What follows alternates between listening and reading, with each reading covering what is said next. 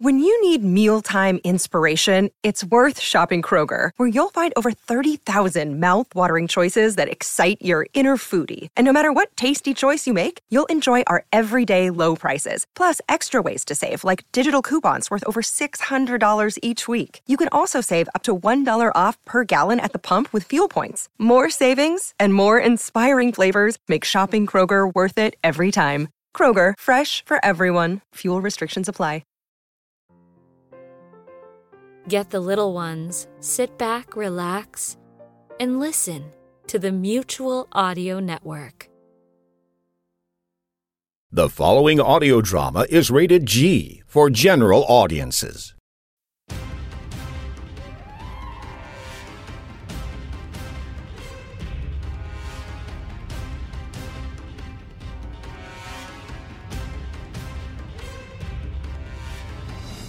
The Saturday Serial, Part 1.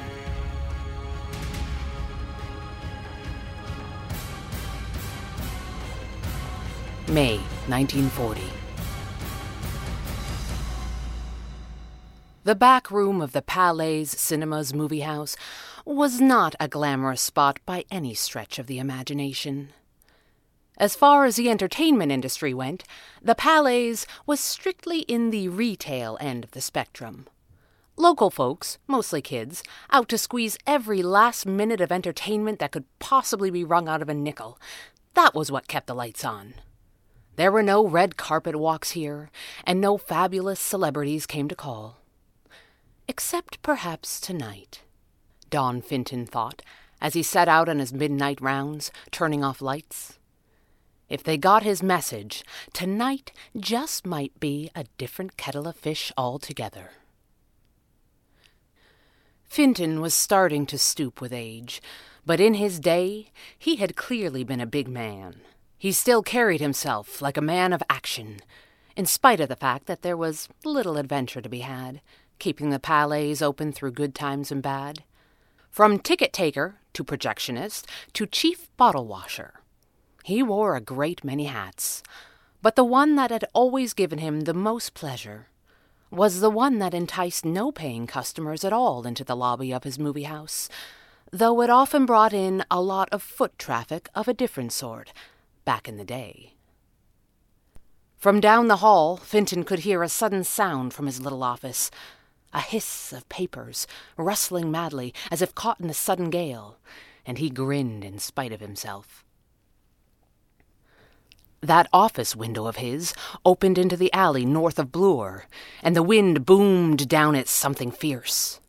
If someone had opened it long enough to slip in, they would cause a ruckus, no matter how quiet they thought they were. Finton knew from the sound that his daily receipts and papers were in a state, but it would be worth it. For the first time ever, he had the drop on his visitors, and he was going to enjoy it. He pushed the office door open quickly and spoke as if he could see them in the gloom of the newly darkened office, which he could not. But Don Finton had been an agent of the Red Panda long enough that he had picked up a few tricks.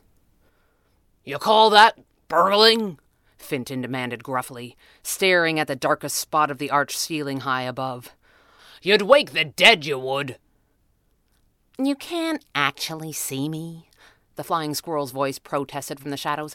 "You're just guessing." "Guessing is as good as seeing when you're right," Finton argued. "He's not wrong," a voice came from nowhere, sounding amused. Don Finton nearly jumped out of his skin in spite of himself. He pointed over his shoulder toward where the voice might have come from, for the benefit of the girl that he was still fairly certain was standing on his ceiling. "Now that's hiding," he insisted. "Quiet, you," the flying squirrel said, dropping from above, spinning in mid-air and making a perfect three-point landing in a low crouch. "You called, we came. We didn't ask for notes." The shadows within the back of the Palais seemed to coalesce into the form of a man in gray. He held out a red gauntleted hand that matched the domino mask on his face and shook Finton's hand warmly. "Hello, Don," the Red Panda said. "It's been a while. How have you been keeping?" Finton shrugged. "Always busy," he said. Not so busy that I couldn't manage an active agent or two. All I have these days is kids. Runners with no news to run and spotters with nothing to spot." "It has been remarked," the flying squirrel said, with a wrinkle of her nose that Finton assumed was not for his benefit. "It isn't just you, Dawn. There's a manpower shortage right across the network." The red panda shook his head. "Not the best time for it," Finton said, feeling around in the gloom of the office for something on the desk. "The phony war is over. Hitler's on the move." "We get the papers," the squirrel said, sensing her partner's impatience. "The news is not new. Mother Hen said you had something that was." "I got this," Finton said, raising a metal film canister over his head as if it were a trophy.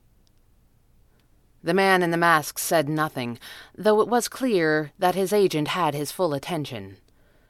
"Ever since that Archangel creep tried to slip Nazi garbage into the kids' cartoons, I've been watching out for somebody to try something similar. Find it before it gets shown, that kind of thing." The red panda looked at the film canister with eyes that burned like white fire. "Have you found another piece of propaganda aimed at children?" Finton shrugged. "I don't know what I found. Or at least I don't know quite what to make of it. But I figure you ought to see it," he shrugged. "It's a new serial, and I reckon you should okay it before I run it tomorrow." "A cereal?" The masked man seemed perplexed. "Is there popcorn?" the squirrel asked excitedly. "We don't get out much." "Help yourself," Finton grinned, "while I get this reel ready to roll." The flying squirrel fought her desire to put her feet up on the back of the seat in front of her, although at this moment it was her fondest wish and would make her evening complete. Kit Baxter Fenwick was one of the lucky ones, and no mistake, she knew. She had 2 jobs and loved them both. The night job, the one that came with the mask and tights, was non-negotiable, and if you asked her, she would swear she would take it to the grave. Everything that was good in her life was somehow tied up in the funhouse mirrored world of her alter ego, including her new day job at the Daily Chronicle. And as for the girl reporter routine, she may not have been at it as long, but she was born to it, and she knew it.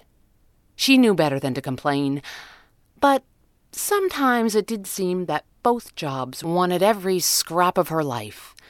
And a midnight showing in an empty movie house was a pretty thrilling prospect. The red panda was trying.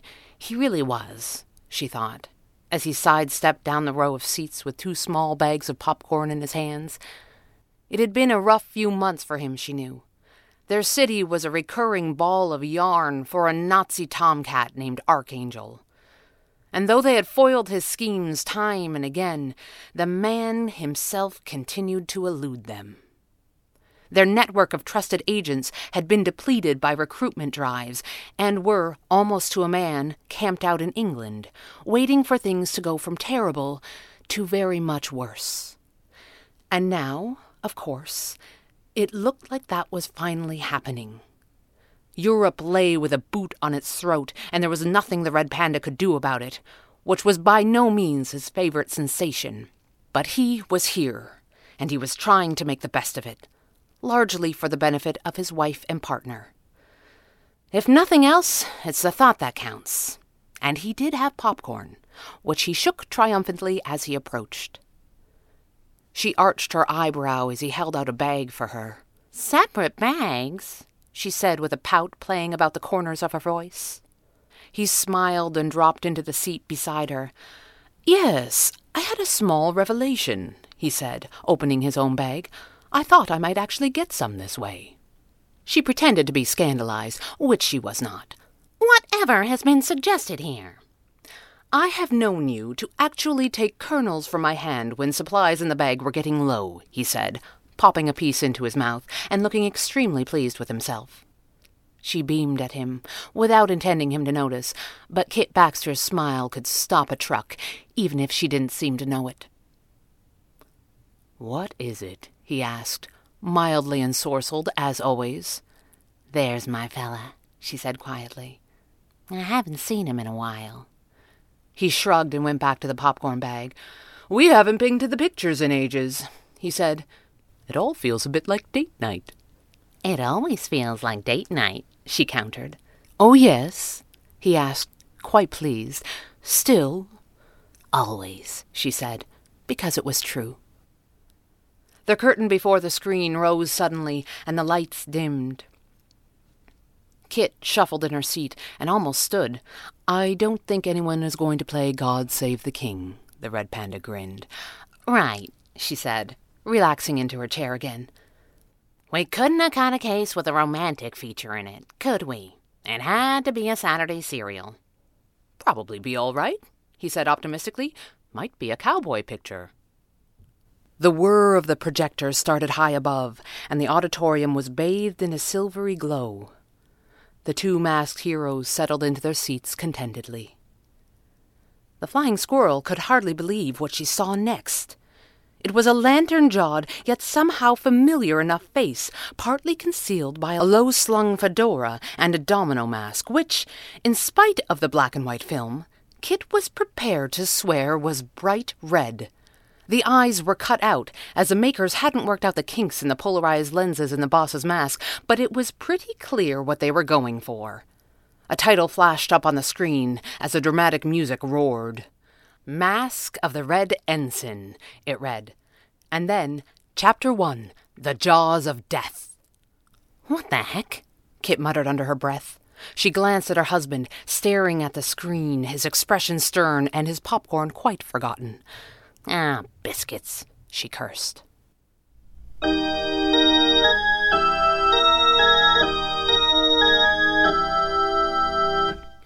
There was a knocking at the door to the outer office, not impolite, but determined, and it had been going on for more than a minute. Martin Frobisher frowned and rose from his desk. Where could that girl have got to? There was very little point in employing a receptionist if she were not going to do any actual receiving, and she seemed to have developed a knack for being somewhere else when it needed doing, which obligated Martin Frobisher to hurry from his own office and open his own door himself, slightly disheveled and out of breath, as he did now. Upon completing this task, Frobisher was not displeased to discover a very handsome young lady in a smart tweed suit, and with what seemed like an unruly mane of long red hair stuffed in a fairly chaotic manner into a grey knit hat.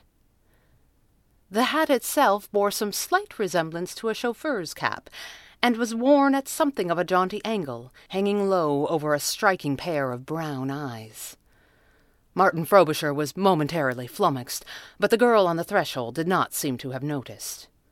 "Martin Frobisher?" she asked, as if it were not really a question. Frobisher blinked and shook his head.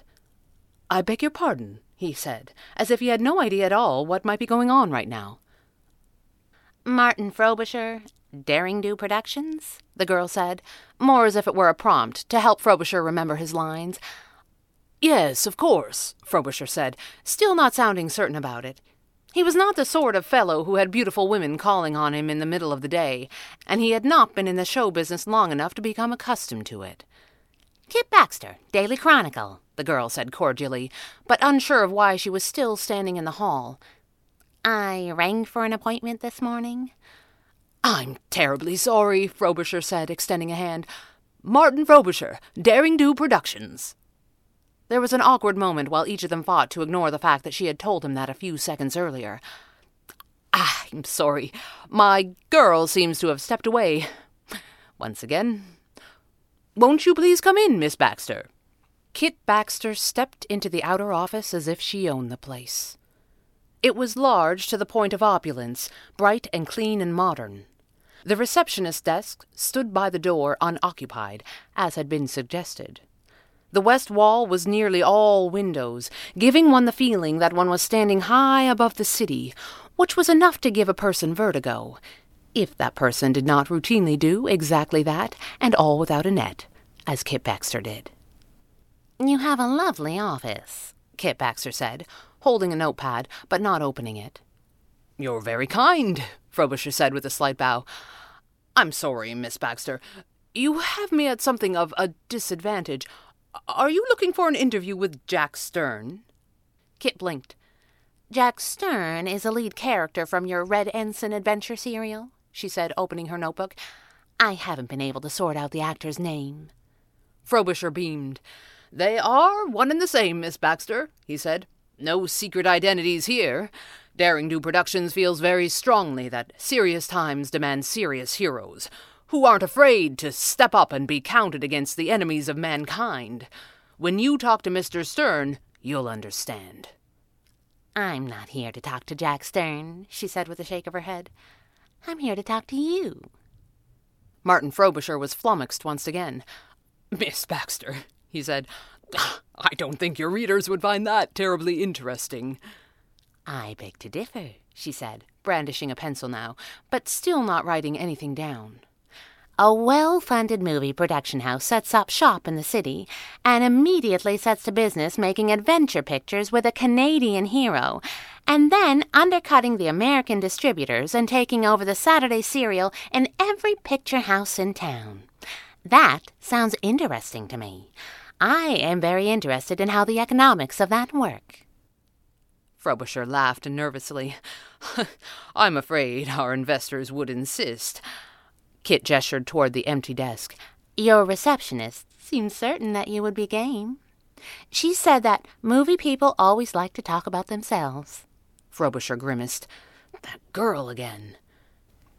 Except you aren't exactly a movie person, are you, Mr. Frobisher? She asked. There was an awkward silence. It wasn't easy to trace, but all of this belongs to the War Office. All of what? Frobisher asked weakly. Kit Baxter made a circular gesture with her pencil, as if to indicate everything. The sets, the scripts, the office, she began. The corporation itself, not to mention you, Mr. Frobisher.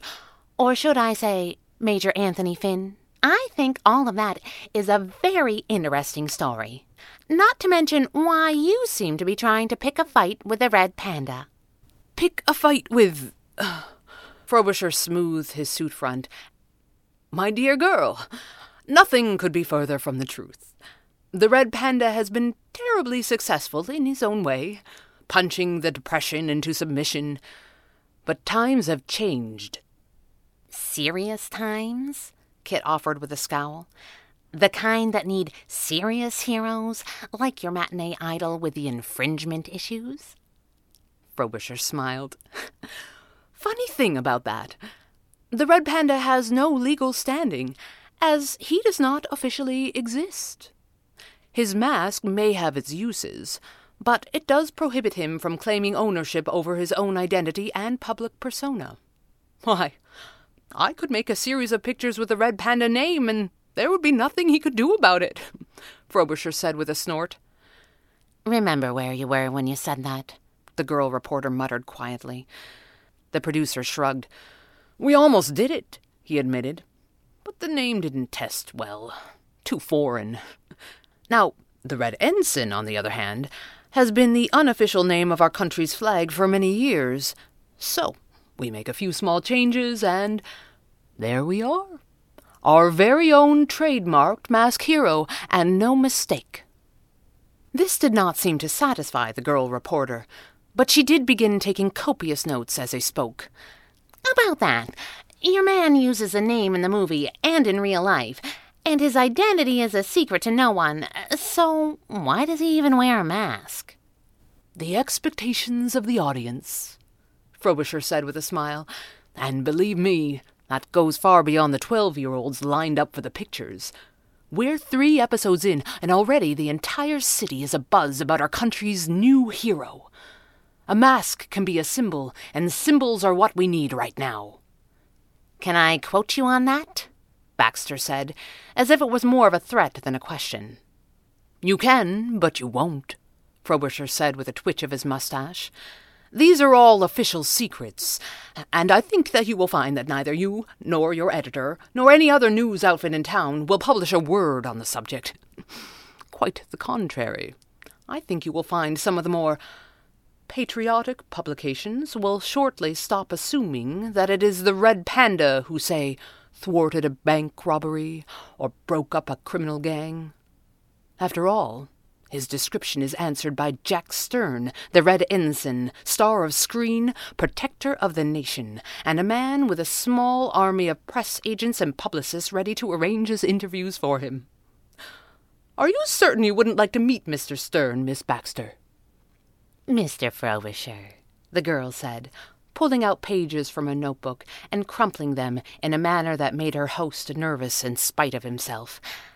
I can't think of anything that I would enjoy less.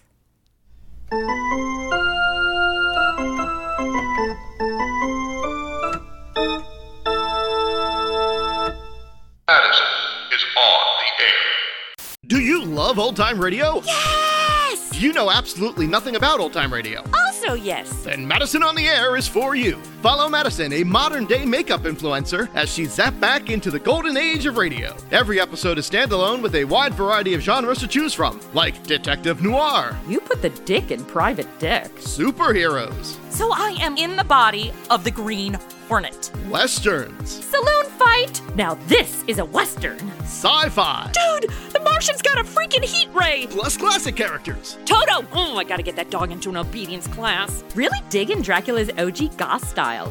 What if I killed freaking Sherlock Holmes? And many more. Actual old-time radio scripts adapted. It's like if the MST3K riff tracks guys were in the movies they riff. Start at the beginning or jump around to any title that grabs you. New episodes premiere the first of every month. Find us wherever you get your podcasts.